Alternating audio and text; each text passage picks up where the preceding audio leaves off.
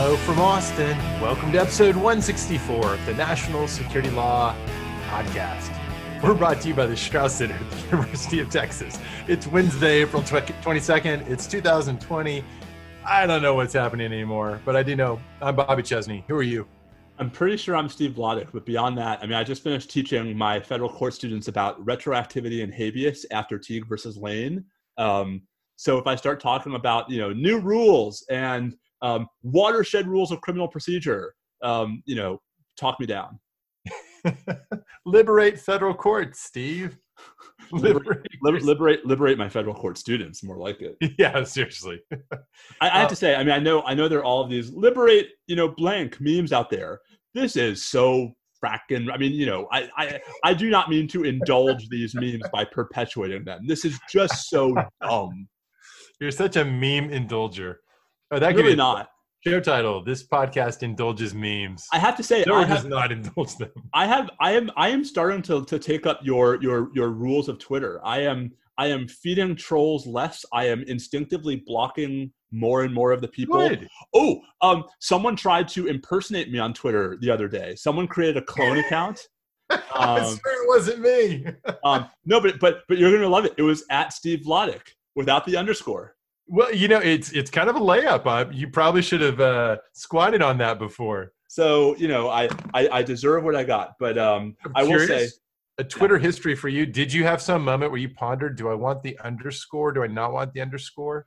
So was it a conscious choice? It was a conscious choice when I created it back in 2011 because I typed out Steve Vladeck without the underscore. And if you look at it too quickly, it's not actually necessarily your brain's not used to seeing EVE like that. Yeah, I know. It's Vladeck. Right. And so I thought the underscore, the underscore would be clear whose account this was. But of course, this has led to nothing but grief and now cloning. Although I will say, Bobby, to Twitter's credit, they reacted very, very quickly to my my support request. Was your doppelganger or your would-be fraudster able to fire off any very un-Steve Vladeck comments or notes before he was taken down? So there was nothing nefarious to that point. All the account had been doing since its creation was retweeting all of my tweets, which, hey, I'll take the bump. But but my concern was that, that was to build up some minimum degree of credibility so that when it actually wanted to pretend to be me and say something actually nefarious. So when you came out, Vladeck for Trump 2020, it might... that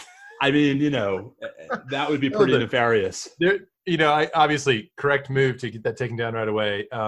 And yet I'm dying to know what sort of misdeed would eventually have happened there. But I'm glad you noticed. I'm really not dying to know. You know what? I'm gonna go create at Bobby _Chesney and we'll figure out, we'll see how this goes. Because I'll report you as the one who did it.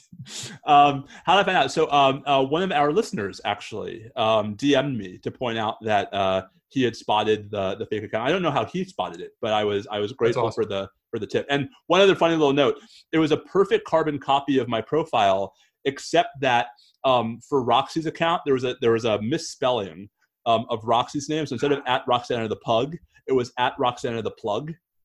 By the way, it's not a real Twitter account. I checked. Oh my God, that's so great. Well, that is entertaining to imagine someone went to this trouble. I guess. Well, so this is what you got fans. So this is what I of course tweeted, because that's very meta. Last night is, on the one hand, wow, I'm kind of flattered that someone actually went through the trouble of trying to impersonate me. On the other hand, it's come on, man. Really? It's just chewing up your limited bandwidth. You only have so many cycles. There really aren't any spare ones right now. And there are no spare ones. But it sounds like Twitter made it easy. So that's a nice story. True story. Yep. Thank you, Twitter. Uh-huh. Indeed, I actually had tried to pull a string. I texted one of my best friends from law school is actually pretty high up in the legal department at Twitter. And so I said, hey, can I use you for something useful? And by the time he wrote back to my text, it had already been suspended. I was going to say, it's I thought for a second maybe it was a special deal, but no, it's just regular customer service. Who knew? He's putting on headphones. I put on headphones because I worry about bleed. I assume you can hear and we're not getting any bleed from. No, we're good. No, it's all good? Yeah. Okay, well, switch into my headphones. So, the principal reason why I wear it, so it's interesting. You and I both have been doing this long enough where there was a time where the software was really vulnerable to having the audio come back in through the microphone and have a feedback loop. That's not why I wear headphones with Zoom, because Zoom, I haven't had that problem with Zoom. I wear headphones so that any other noises, right, that come through my computer don't get sort of projected onto the audio. Well, I like you for listening. Like, now I hear you better. Oh, by the way, let me pause to note. Hi, Bobby. Hello. There are probably listeners who are like, yeah, that's great. Please tell us what national security law you're going to talk about today. Bad news, folks. It's going to be very little. You may have noticed there's a theme for this week, and that is we are chatting because we don't have anything particular to talk about. We'll visit Pandemia a little bit. I think the problem is that there's actually a ton to talk about, but we've talked about most of it already. And we're sort of tired of talking about the same stuff over and over again. This will probably cause some eyebrows to arch, but we try not to repeat and just talk about the same thing again unless there's something new to say. Huh? Exactly. We try not to what? All right, so we'll visit Pandemia. We'll have a few pandemic-related things to talk about, but not too much. We're not going to redo Debs or any of these other topics. Because we were ahead of that one. We were, and I stand by our analysis. So do I. What else is there? There's some personnel stuff at GTMO we can note. There's some personnel stuff at GTMO. There's a new convening authority for the military commissions, which, at this point is just like, okay. All right. We've got in the cybersecurity realm, we've got a Computer Fraud and Abuse Act case at the Supreme Court. A cert grant. Who knew they still did that sort of thing? I'm so pleased to see some clarity on the way on this one. So can I sort of tell a quick story? So I helped CNN with their Supreme Court coverage, and one of the features of that, one of the aspects of that is whenever the Supreme Court hands down an order list and or opinions, there's a sort of an all hands conference call. And I'm on the call yesterday, and we're going through the order list, and I see the cert grant, and I'm like, oh, cool! They granted this super interesting CFAA case. And everyone else on the call is like, what are you talking about? I was like, but they didn't care? No. Oh, come on. There's a way you can talk about this that really matters for everybody, including everyone on that call. Listen, I completely agree with that. But like, if you're CNN trying to figure out, wait, do we need like to put out an urgent? Like, do we need to like drop a cry on? Right? No. Like, right. But so my reaction was miscalibrated to the context of the conversation. You're like, sorry, nerd alert. Sorry about that. Nerd outbreak. I'm usually better. Like usually I have a sort of stock phrase I use in these calls, which is, ooh, this is super interesting to me and completely boring to you guys. You should turn that into a long acronym so you could get that point across quicker. Listen, this is how I found out. I mean, the two Supreme Court decisions I've been involved in, and the two cert grants and the three cert grants I've been, involved in. I was on the phone with CNN for all of them. That's fun. That's kind of fun. Yeah, it's weird. Yeah. All right. Anyway, so CFAA, right? We're going to talk about that. We're going to do a quick Gitmo thing. I don't really want to talk about the president's tweets about blowing Iranian ships out of the water. That just seems like, stupid Trump blather. That sounds like bluster. So maybe we could just focus on what's bluster WestWorld. What's bluster versus blather? What's the difference? Well, blather doesn't have any connotation of force, right? So you could be quietly blathering on in a meek kind of way. Bluster sounds like you're overbearing. They're both. So are you blather and I'm bluster? If the shoe fits, man. So we'll also talk about this week's pretty gruesome episode of WestWorld. Yeah, it was bloody. No spoilers here, but spoiler alert, it was bloody. Yeah, I didn't. It was okay. I think there's a trend line with the sophistication of the plot. Yeah. And although you haven't watched it, I do want to say a quick word encouraging people, even if they're not the biggest sports ball fans. I've gotten a real kick out of parts 1 and 2 of The Last Dance, the Chicago Bulls Michael Jordan documentary on CNN. And I want to say a little quick thing at the end about why I found it so enjoyable. Why, as a Knicks fan, right, who Michael Jordan just tormented, right, for most of my relevant Knicks fandom life, I actually find it super enjoyable. I'm going to totally watch that once I get the time. And so that's on my list. And so is the Beastie Boys documentary, which I'm very excited about. Do you have your license to ill, Bobby? I have a little story I want to tell, but we'll save that for later. Actually, I think they're using that as like the tagline in the commercials. Like they have a story they want to tell. It's very subtle. Well, wouldn't you? All right. Should we start with some Pandemia? Pandemia. It's still here. It's still here. Bobby, it's April 22nd. there's still a virus. There is. As near as I can tell, the virus is unaware of any changes in the circumstance. But we've got a growing momentum towards reopening, which is a phrase that covers a lot, right?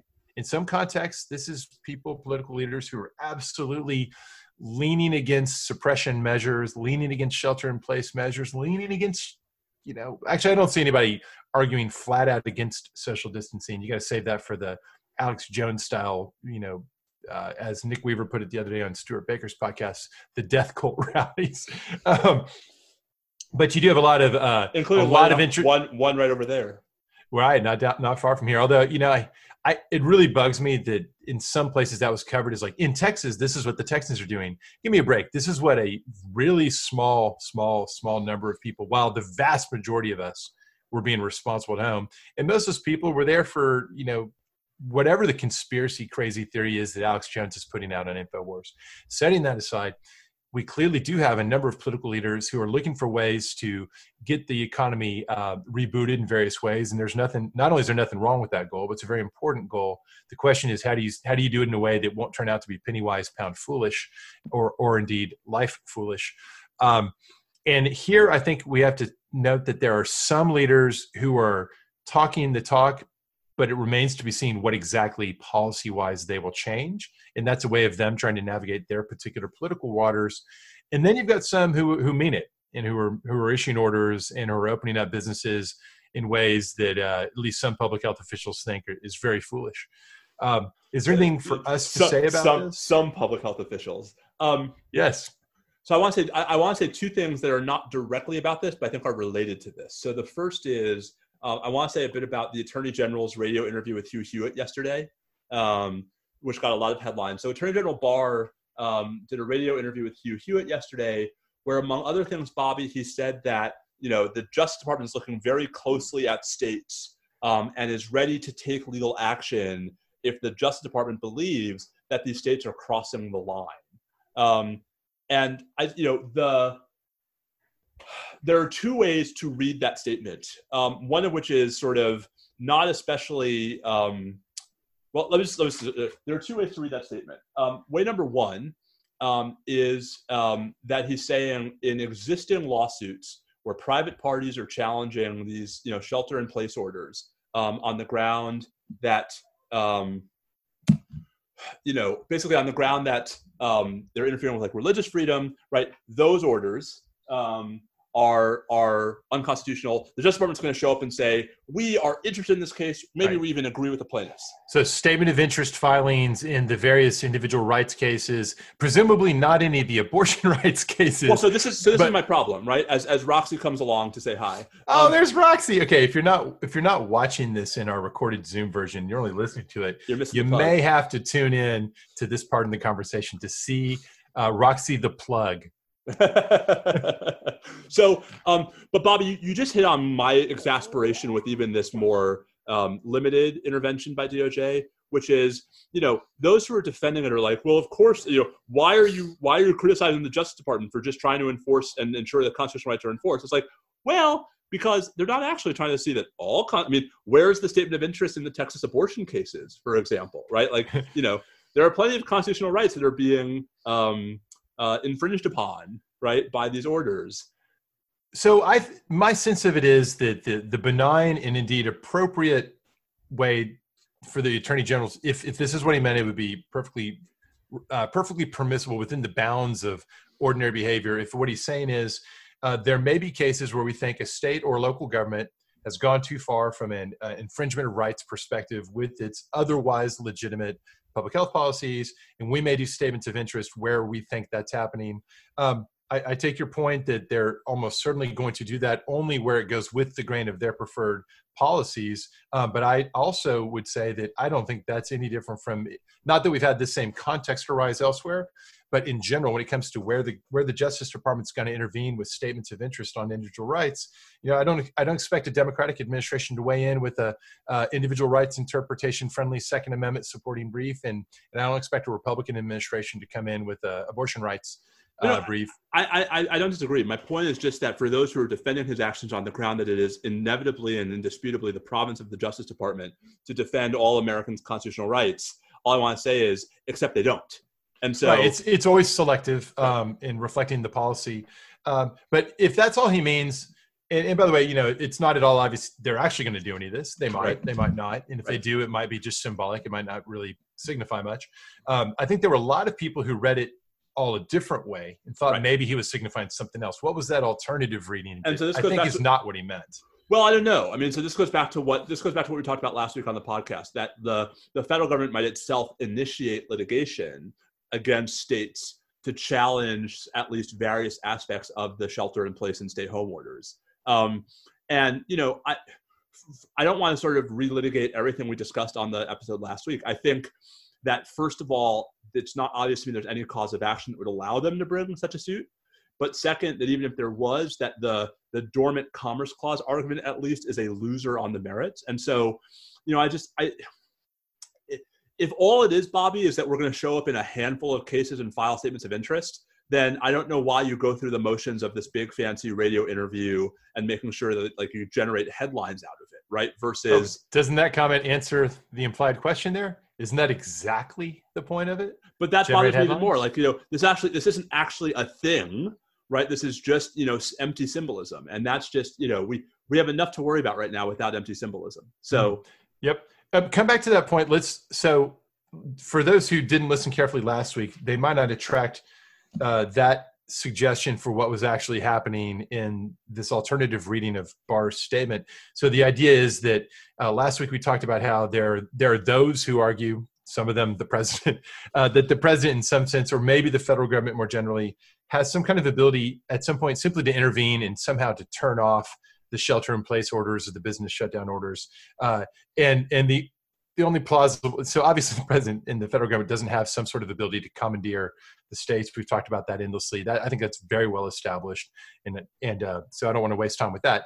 The kernel of genuine federal interest is the regular flow or the relatively unimpeded flow of interstate commerce. There is a dormant commerce clause concept, and so the question would be, first, I agree with you completely that right now on these facts, as we've both been saying, there's no way that the Pike analysis of the competing interest of the state within its, not just its legitimate province, but its compelling duty to protect public health versus the federal government's interest in promoting interstate commerce, there's no doubt, I think, that these states win.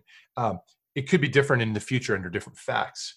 But what about this question you noted a moment ago about whether there's a cause of action and whether is this a standing issue? Is the dormant commerce clause itself not enforceable by the Justice Department? How is it normally enforced? Is it always just a private litigant that raises it as a way to explain why they otherwise don't intend to comply with or shouldn't be held to account for violating state law? Yes. Now I think there are both standing and cause of action questions, Bobby. I mean, I think, the federal government usually has a pretty easy time showing that it has standing when anything involving federal law is at stake. The cause of action piece is harder because especially lately, the Supreme Court has been so, skeptical, right, of implied causes of action, right, that they want Congress to have expressly authorized suits. And there's one statute, it used to be codified at 42 U.S.C. 14141, although it's been moved to somewhere else in the U.S. Code, which really confuses me, that lets DOJ sue to enforce some federal laws, right? And there are some other statutes that let us sue to enforce other federal laws. We might remember the U.S. versus Arizona case from a few years ago where the Obama administration sued Arizona to challenge some of Arizona's laws on the grounds that they were preempted by federal statutes. But, Bobby, my sort of, admittedly non-comprehensive, but I think fairly well-read understanding of the case law is that in general, there's no cause of action to enforce the dormant commerce clause, right? At least on the part of the federal government, right? And the cause of action for private parties, Bobby, comes from Section 1983. I don't mean to get lost in this. I mean, I think I think it's interesting. But there are two other things from Trump landing that I do think we should talk about because one of them just came over the wires, and so this is coming to both of us pretty new. Okay.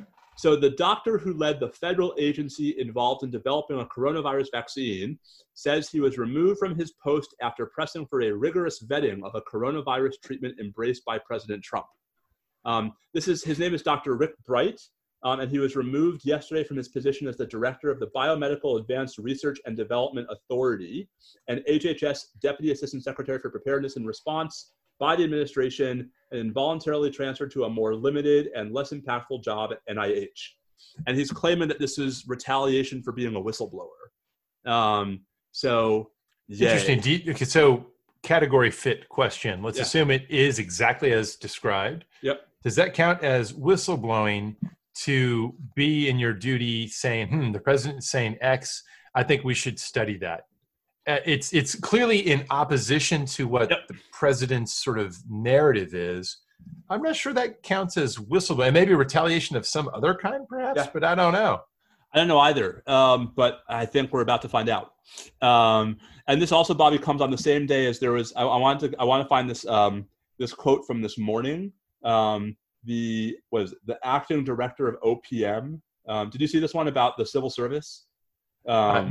No, I did not. So we've talked before about how if you really believe all the way down that the president has to be able to control the entire executive branch, that actually ought to raise problems for civil service. Oh, of course. Yeah. So unpack for the audience how civil service is protected in ways that's totally different from what we talk about with officers of the United States. Right. So unlike executive officers, and not all employees of the executive branch are officers, there are a whole bunch of civil service positions. Actually, I guess, Bobby, technically some of the civil service positions are offices, but not all of them. Right? There are a whole bunch of jobs in the executive branch that have civil service protections where you actually have tenure, some degree of tenure and salary protection based upon your years of service. You can only be removed for especially egregious misconduct. You have rights arising, to challenge your removal. And, one of the things I've always sort of not fully understood about the unitary executive view that the president has to be able to supervise everyone in the executive branch is why that doesn't extend past officers to civil servants, to the custodial staff in, OMB, right? To every sort of little person who works for any part of the federal government in any capacity. And if that's true, it would suggest that the entire modern civil service regime is unconstitutional, which I always thought, Bobby, was an argument against, right? The unitary executive that may actually, I think a lot of proponents of let's call it turtles all the way down or unitary all the way down model would say that's just, it may be fortunate, it may be unfortunate, descriptive truth about what the theory suggests. So, I'm not sure even Justice Scalia and Morrison would have gone that far. But anyway, so the acting director of the Office of Personnel Management, in a story from Dan Littman yesterday afternoon. So OPM is apparently refusing to brief the Hill on the status of the agency and federal teleworking arrangements. And then buried in the story was that apparently part of what's in some dispute between the House and OPM is the OPM director's view that the 1883 Pendleton Act, right, which codifies the merit-based selection for civil service federal employees, enacted after a lot of shady point, right? So the whole point of the Pendleton. So anyway, I didn't finish the sentence, right? So his argument is that the Pendleton Act might be unconstitutional, and that every single person who works for the executive branch should be a political appointee. And I tweeted. When I saw this headline, I tweeted, "Those who fail to study history are doomed to repeat it," right? Because to make a long story short, it was, a president was assassinated, right? Because of frustration with, anyway, patronage was a huge part of the burgeoning and growing executive branch in the Civil War and after the Civil War, and it was a huge controversy. And civil service reform was one of the things that James Garfield, when he ran for president, pushed aggressively as something he wanted to pursue. And he was actually the man who assassinated him, Charles Guiteau, who famously shouts, "I am a stalwart and now Arthur is president." Part of what apparently motivated Guiteau was hostility to Garfield's civil service reforms. And here we are. We've managed to talk about Grover Cleveland and James A. Garfield and Chester A. Arthur in sequence. This gives me a chance to plug a book which I've actually plugged on the podcast before, but I want to plug it again because it's just such a good book about someone who really deserves a larger place in American history. So the book is called Destiny of the Republic by Candace Millard. And it's a book about the life and assassination of President Garfield and how Garfield really could have been this remarkably transcendent figure if he had been able to actually, complete his term in office. Interesting. And one of the many things that I at least learned from this book is Guiteau did not kill Garfield. Garfield's doctors killed Garfield. Right. I forget I don't remember what the treatments were or what went on. They were like sticking dirty instruments into the into the wound site. And there's now pretty convincing evidence that actually had they literally just left the bullet in his body would have healed and he would have recovered. Amazing. Anyway. This makes me want to read, what's the Gore Vidal book that focuses on the this sort of period? 1876? Yeah. His book, 1876, where Garfield is playing some role. All the books in his series, his historical sequence are, whether you like Gore Vidal or not, he has a real way with words. Those books are fun reading. So there you go. Double book recommendation. All right. Last Pandemia, Pandemonium is President Trump's tweet about immigration. Because, there's always a tweet. So was it just last night that President Trump tweets, "I'm going to suspend all immigration," or maybe it was a day and a half ago? No, I think it was. Was it just last night? I think it was. Yesterday afternoon. I'm going to suspend all immigration. Feels like weeks. So I just want to say a couple quick things. I want to talk about the legal part of this, but I also want to talk about the practical part, right? So the first thing is nothing says we're ready to reopen like a closed sign at the border, right? Like, we're ready to reopen, except we can't have any immigration because that would, bring more virus into the country. Well, of course, he didn't predicate it at all on the public health justification, right? So that's the second part, right? Which is that this isn't actually about public health at all. This is about economic protectionism. Right. No, he literally said this is to protect like great American jobs or something. Right. But apparently, so, as is so often true with this moron, right? The tweet has nothing to do with what the actual policy is, right? That the actual policy is not a categorical suspension on immigration. Rather, it's going to be a constraint on green cards, right? And on the issuance of new green cards for 60 days and a few other things. And all I have to say is, like, I think it's debatable, Bobby, whether the president has that authority under 1182F, the same statute that was at issue, of course, in the first travel ban cases. I suspect we're soon going to find out whether he has the authority. But it's just like, it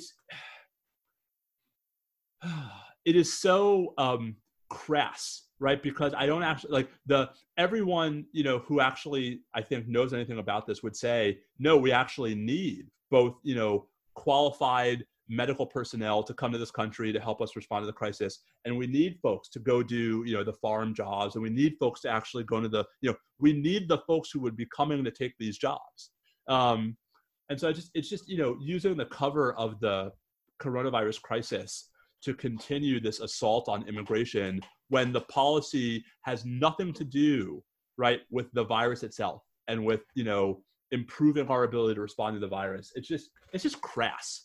There's no question it's ugly, and I agree that this was about advancing narratives more so than doing anything substantively. To look at it just strictly from the legal perspective, the statute you point out, it's 1182F, that's 8 U.S. Code, 1182F, suspension of entry or imposition of restrictions by presidents. I have to let Roxy out. Okay, good. Here's the statute. It says, whenever the president finds that the entry of any aliens or any class of aliens into the United States would be detrimental to the interest of the United States, he may by proclamation, doesn't say tweet, but by proclamation, and for such period as he shall deem necessary, suspend the entry of all aliens or any class of aliens as immigrants or non-immigrants, et cetera, as he may deem to be appropriate. Now, on its face, that seems to me to be a dangerous but nonetheless really blanket gift or delegation to the president to make this call when he makes a determination.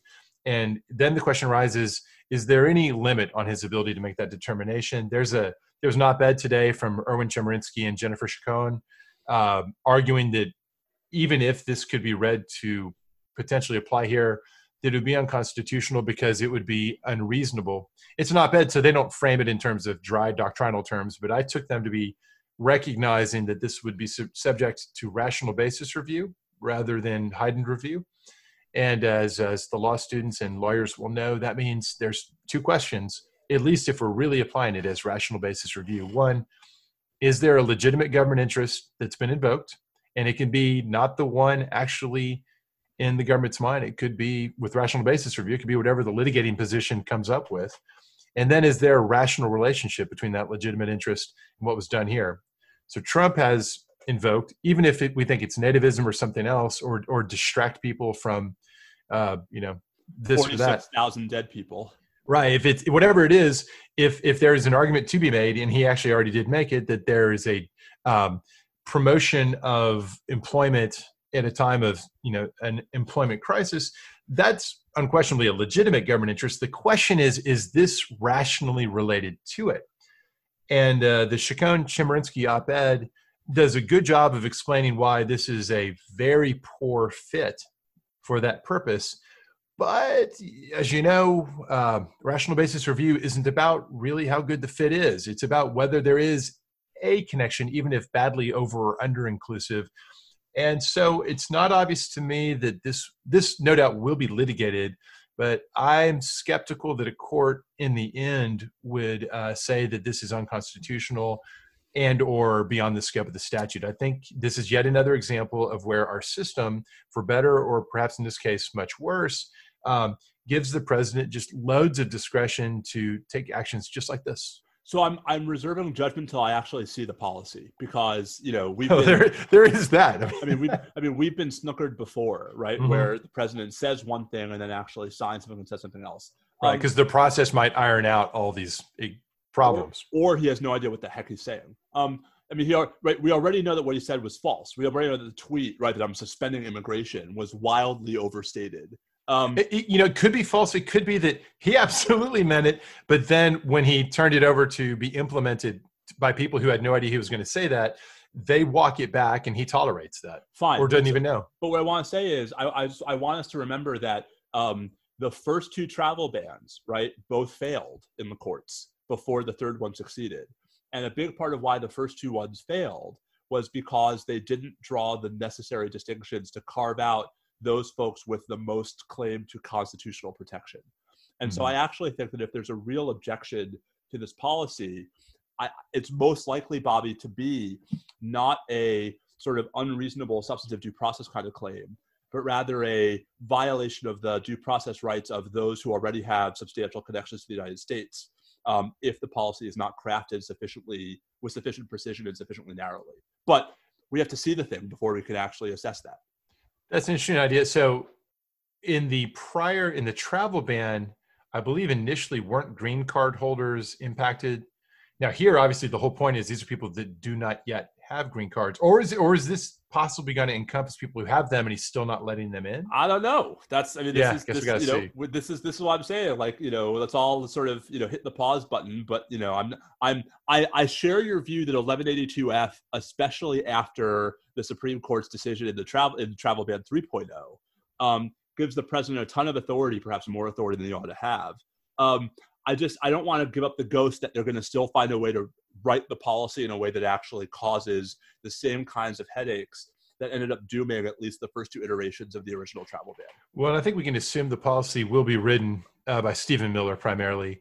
And so it's easy to imagine that at a minimum, he'll want it to be as broad as possibly can be. And he may well want it to be so broad that it clearly invites a judicial intervention, because doing that ensures that this will be a long-lasting narrative, that this will be a plot line that extends for some months at least, and puts the courts it puts the administration in the position it may like to be in, which is to say, well, we tried to do X, but those judges, they wouldn't let us do what we needed to do. Those crazy liberal judges like John Roberts, they thwarted us again. Exactly. All right, should we leave Pandemia behind? Please, bye. All right. What's this about? Of course, we're all stuck in Pandemia, but that's okay. That's true. Boy, are we. What else is going on at GTMO? What's this about a new convening authority? There's a new convening authority. Well, isn't it just another day at the office to have a turnover in personnel in the Bleak House? I want to say that this is not normal, but at some point, don't we have to say, actually, this is kind of normal? This isn't quite as interesting or exciting or as easy to mock as the turnover of presiding judges in the 9/11 trials. No, I mean, so right. So the convening authority, I mean, just for folks who aren't familiar with the military justice system, so the convening authority wears a couple of different hats when it comes to courts martial and the military commissions. The convening authority is sort of the one who signs off on charges in the first place. The convening authority is the first line of review of a conviction. Your friend and mine, Harvey Rishikoff, had an interesting, if brief, tenure as the convening authority for the military commissions. And one of the things that come up with Rear Admiral Reismeyer, who is the now outbound, or at least former convening authority, is that there had actually been significant recusal challenges to his role as convening authority.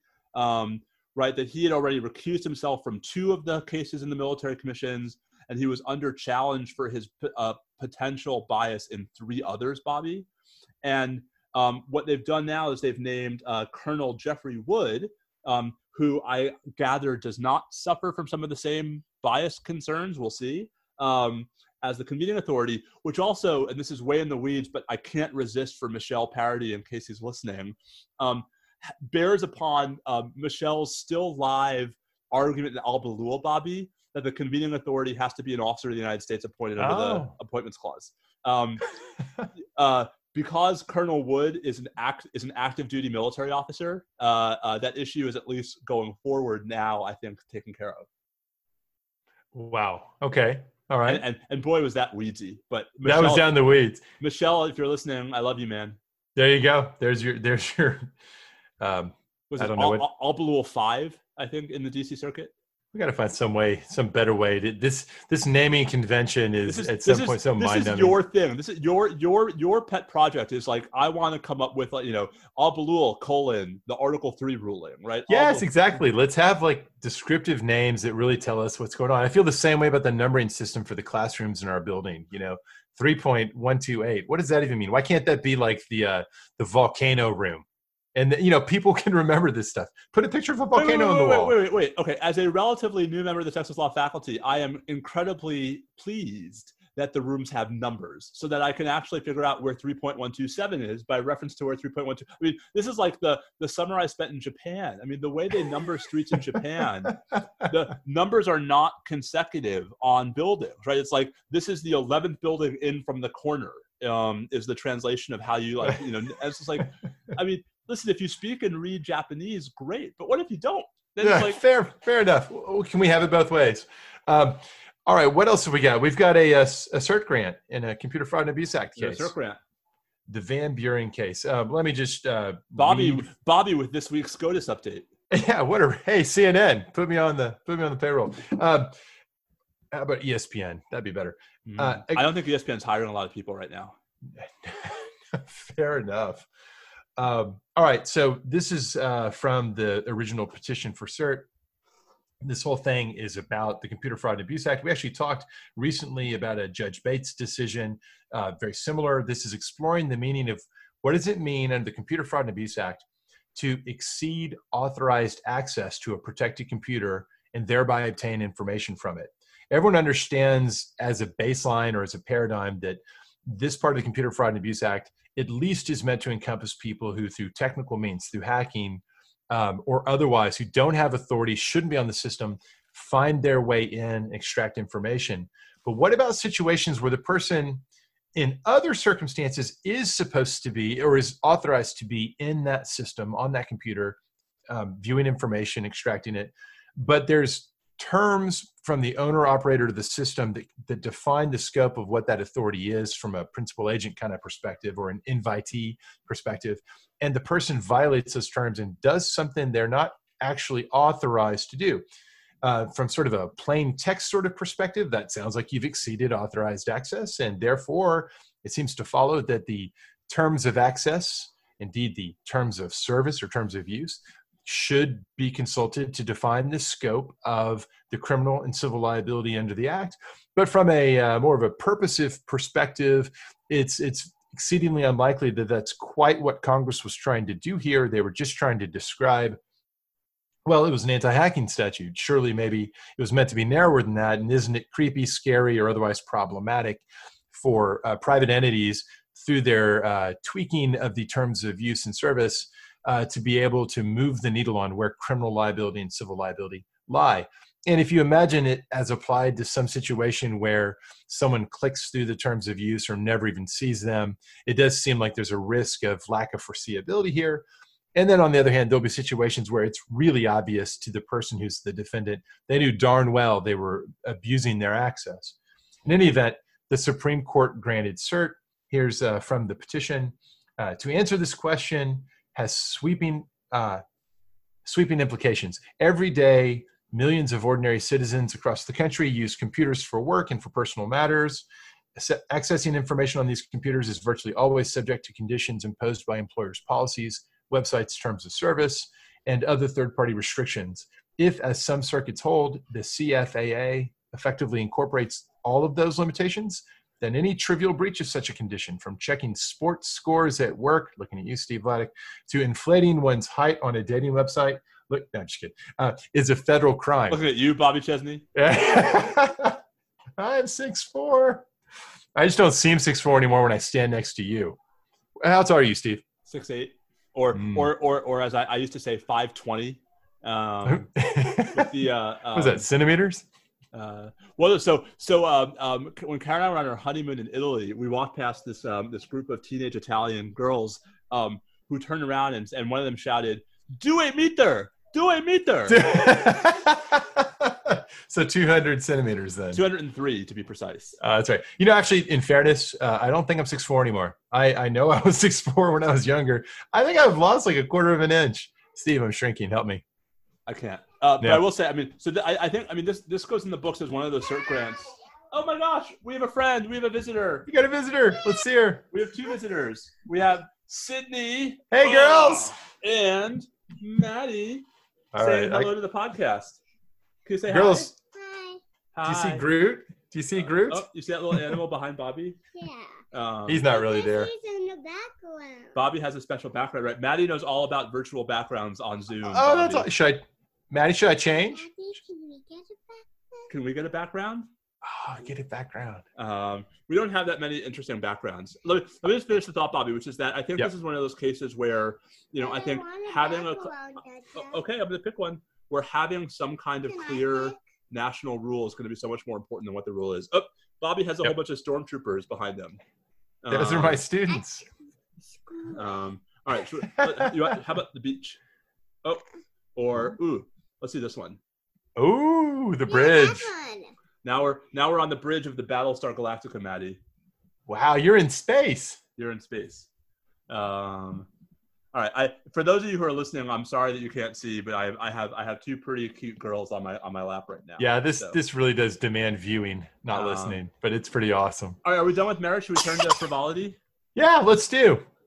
All right, so that's it. I want to say a quick word about the last dance, which is just to say I actually think it's the thing I wasn't expecting about this ESPN 10-part documentary on the 97-98 Bulls is, Bobby, I wasn't expecting how enthralled I would be just by the sight of Michael Jordan sitting in a chair in his house with a cigar and a glass of scotch, and just rhapsodizing or waxing philosophic about his career and his life. Climb the tree. Maddie wants to climb the fake tree behind. I can't figure out whether it's on my left or my right. Which is it? I think it's your left. Hold on, it's all mirror image for me. That's the problem. Oh, there it is. Yeah. All right, so up there, we'll get a coconut. Anyway, I just want to say, Michael Jordan has the best part of the documentary to me, Bobby, has been the current and retrospective interviews with Michael Jordan. I love boring. You what? You love boring? You're the best. Michael Jordan's the GOAT. He's the greatest of all time, and there's something very satisfying about seeing him getting his repose in a comfy chair with a nice glass of whiskey. Yep. I will definitely watch that. Oh, who's that? Maddie has brought Ducky into the proceedings. Hello, Ducky. Whack whack. All right, Sydney's but let's making a call. But before, Sydney, where did you go? Great, Sydney. Actually, I left Sydney alone with my computer for a few minutes this morning. When I came back, I realized I shouldn't have done that. Yeah. Maybe Sydney's the one who cloned my Twitter account. This podcast does not yet have a clone Twitter account. We invite trouble. So WestWorld. So if you are trying to stay up to date, everybody, and you haven't seen this week's episode, now is the time to say goodbye. And otherwise, Bobby, episode 6. What did you think? Well, there were a few things I liked, but I gotta say, this one, it was. Let's take it plot line by plot line. So let's do Charlotte Hale first. Maddie, Cindy, what did you just do? Are we still recording? I hope so. Stand by. It says it's recording on my end. Okay. She minimized all the screens, so I can't actually see it. Oh, there we go. It's fine. All right, Sydney, you are in the screen. Can I do this red light? Can you do the red light? Yeah, just don't point it at me or Sydney. Maddie has now found the laser pointer on my slide cursor. Oh my gosh! Wait, y'all don't have a cat, do you? Because that can be a lot of fun. I know we don't. We have a dog, but it doesn't work with him. That's awesome. All right, so Bobby, go ahead with episode 6. So Charlotte Hale has one thing I really like. So they're obviously developing this idea that she's not just Dolores. All right, Maddie. Madeline. Maddie, sweetheart, why don't you take that into your room and show and go play with it in your room? Okay. See, the best part about this is there's really no way for you to plausibly say, like, Daddy's working and this is very important because we're talking about WestWorld. She doesn't know. Oh, fair, but one day she'll be older. She'll watch this. Bobby, maybe I'm a professor of the fine arts, and we're actually, our job is reviewing television. We certainly act like it's our job. True. That's why we have an essential function. So Charlotte Hale is being set up as not Dolores copy, but a hybrid of the real Charlotte Hale combined with Dolores, and maybe actually better than either of them, right? Morally speaking, they kind of at least gesture towards this idea that she's forming this attachment to her husband and child that the real Charlotte Hale never had. Well, and that attachment is what ends up outing her to Sirach, right? I mean, that's it's like you were too human, which is how I knew that you weren't human. Yeah, and that part was a little bit of like, oh, give me a break. That was a giveaway. It was all fine right till that moment, and then you knew. Right. It was like in the Muppet movie where the more recent one where Bobby Kermit, hello. When Kermit's in the gulag and they think he's Constantine, and then he says, well, thank you. And they're like, the guy from Flight of the Conchords is like, Constantine never says thank you. I don't know. There's a connection for you. So that was fine. And then, of course, there's the big blow up at the end, and they leave this sort of, extremely scarred and dramatic looking, somehow quite capable of surviving an IED. I don't know about that. But anyways, she's going to be out on the revenge trail. And I guess the question is she now going to go full on, even more Dolores than Dolores against Sirach because they just killed the thing she loved? I guess that's what they're setting up. I would have been more interested to see the Charlotte Hale-Dolores hybrid as this sort of in-between character that cares about both worlds. Yep. Too bad. I think that's an opportunity lost. Okay, so here's my big question, okay? Did Charlotte/Dolores, is Charloris the one who called Bernard and sent him and Stubbs to go get the man in black? Kind of seems like it, right? Because she's clearly been up to stuff.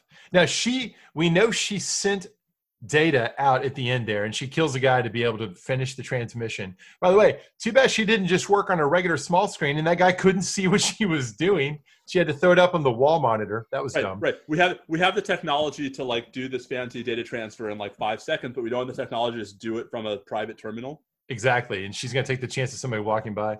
Do you think when Sirach says like, no, we know that was in some way or fashion an intercepted transmission, that the information didn't get out? Or are we supposed to think that no, it got out? We know you did it, but it's on her phone. I don't know that we know that she sent it to anyone. I see. She wasn't transmitting externally. She was just downloading. Right. Interesting. All right. So the Charlotte Hale storyline. Yeah. I hope they don't just have this all be like a creation of her revenge motives, so that the battle scarred, burnt host body can go on some. But Bobby, keep in mind that Charloris walked away from Delos with the other Dolores Pearl. Right. Remember, she takes the damaged Connell, Connell's pearl. Well, no, but she crushes it. No, she crushed Hector. Oh no, she crushed Hector. Right. So there's a really that was great, by the way. That was good. I think the episode is deliberately unclear about who called Bernard, right? And about whether, and because why would Charloris send Bernard? It has to be her because they have her say early on something about we're tracking his location. Now we know where. I know, but what's weird? So they clearly want you to think that she's the one who called Bernard. But why would she call Bernard to tell him that she figured out where someone she had committed is being held, and now she wants him to rescue him? Like that's the piece that makes no sense to me here. It makes sense if what we think is happening is that she's evolved because she kept the emotions, and she's got this hybrid nature now. And so she's now rebelling against Dolores. She's rebelling against Dolores. She's also unfriendly to Serac, and so she'll emerge from this as the burnt to a crisp but still moving revenge machine out for both their heads. So now we've got three vectors. We've got the Dolores vector, the Charloris vector, and the Maeve vector. Exactly. So now Maeve's story, I gotta say, I super didn't like the whole back to WestWorld. She goes back to WestWorld, and she suddenly has all her powers back, and she uses them to set up a little, stretch yourself and kill a bunch of Nazis. I'm like, hey, kill a bunch of Nazis, okay, but it didn't fit the character. I felt it didn't fit the arc. Yep. It just seemed like it was done as sort of a sizzly thing for the series. Yep. And also, it just seemed like a way, why, if Serac's whole point is that Serac brought her to Delos, right? That was the whole point, right? Why make her go through the machinations of going through the simulation again when the whole point is he wants her to be having that conversation with Dolores that she has, right, for much of the episode. Why waste, however much time it takes for her to fight through the simulation? Right. Why can't they drop her right into the relevant place? Yeah. Yeah. Plot, I guess. Yeah. Yeah. I think that was all done for plot. I think they wanted to revisit WestWorld again and have a scene where they show what an ass kicker she is by killing a circle's worth of these soldiers. And it just seemed a little bit done for sort of sizzle qualities that I think are perfectly to be expected in a run-of-the-mill sci-fi type series or action series. That hasn't been WestWorld. Exactly. So that's my point at the outset about the arc is declining. Last character, Man in Black. Yeah. So that was the most fun Westworld-y, authentic-y thing, the mind games and all the rest. And I loved having all the different variants, including the kid, all in the session. I thought that was cool to get the glimpses of how he was actually pretty flawed from the beginning. And that he tried, he's built up a narrative in his own mind that he was an abused kid, but actually the drinking was to manage his father's drinking. What's that? Maddie wants to know why I went back to my original background. I know. So boring, right? Look how messy it is. I know. Cindy's making a messy drawing in my federal court's casebook. So I thought it was really clever to kind of take the expected trope of oh yeah, okay, so we see the origin of him. He was abused, and have it be revealed no, he was really violent and scary as a kid, and it drove his own father to drink. At least that's what it seemed to be suggesting. Yeah, that was all very interesting. But what do you think the point of all this is? So that Bernard and Stubbs get him, and he's learned something about himself. What is this going to empower him to do? Why is it important to have him at all? I don't know. I think we're going to find out. I think the point is just that his quest to figure out where things went wrong, right, is now over, right? That the game he was playing with Ford, he seems to have finally he got to the center of his own maze. He got in the center of his own maze was to confront the reality is he's not the victim and hero in his story fighting against the odds. He was kind of bad from the outset. I will note, because I note every time we review it, that these writers don't miss the chance to say as much denigrating things about religion as they possibly can. So they have him give a speech. I just think it's funny that seems to be a trope that they want to come back to every single episode, but whatever. I feel like we've left out something from the episode. Oh, just on the sheer action front, let's go back to Maeve. Oh, no, I'm sorry, to Charlotte Hale's escape. And the riot control robot? We finally get the action from the riot control robot, plus stormtrooper-esque levels of inaccuracy by a huge number of what have to presumably be the world's best security guards with automatic weapons, of whom can hit it's the James Bond school of marksmanship, right? That, the most highly paid mercenaries in the world are apparently terrible marksmen. And then everyone else is... Perfect. Yeah, it was really kind of maddening because Although, you didn't wait, but Bobby, to be fair, I mean, the host should be a great marksman because that's computer aided, right? her part is fine. For her to be a marksman, it's great. For the regular humans to all be that ridiculously bad was Star Wars level inaccuracy with automated weapons. And the way they filmed it and they orchestrated the scenes really made it worse than it had to be. They could have had her shoot them quicker, surprise people more, so that they weren't running down the hall from 30 feet back on full automatic spray and getting, only twice nicking her, right? So that was disappointing. But this riot control robot busting through the wall was pretty great. That was pretty great. That will bust up your day really right quick. I also object to the idea that any of those guards would have stood their ground in front of that thing. Well, there's also that. Yeah. I mean, that does have a sort of Terminator feel to it. Like, oh, the machines are taking over. So what do you think? We have just a couple of episodes left. 2. What do you think is going to happen? So obviously there's some sort of climactic confrontation coming, right, between the 3 camps.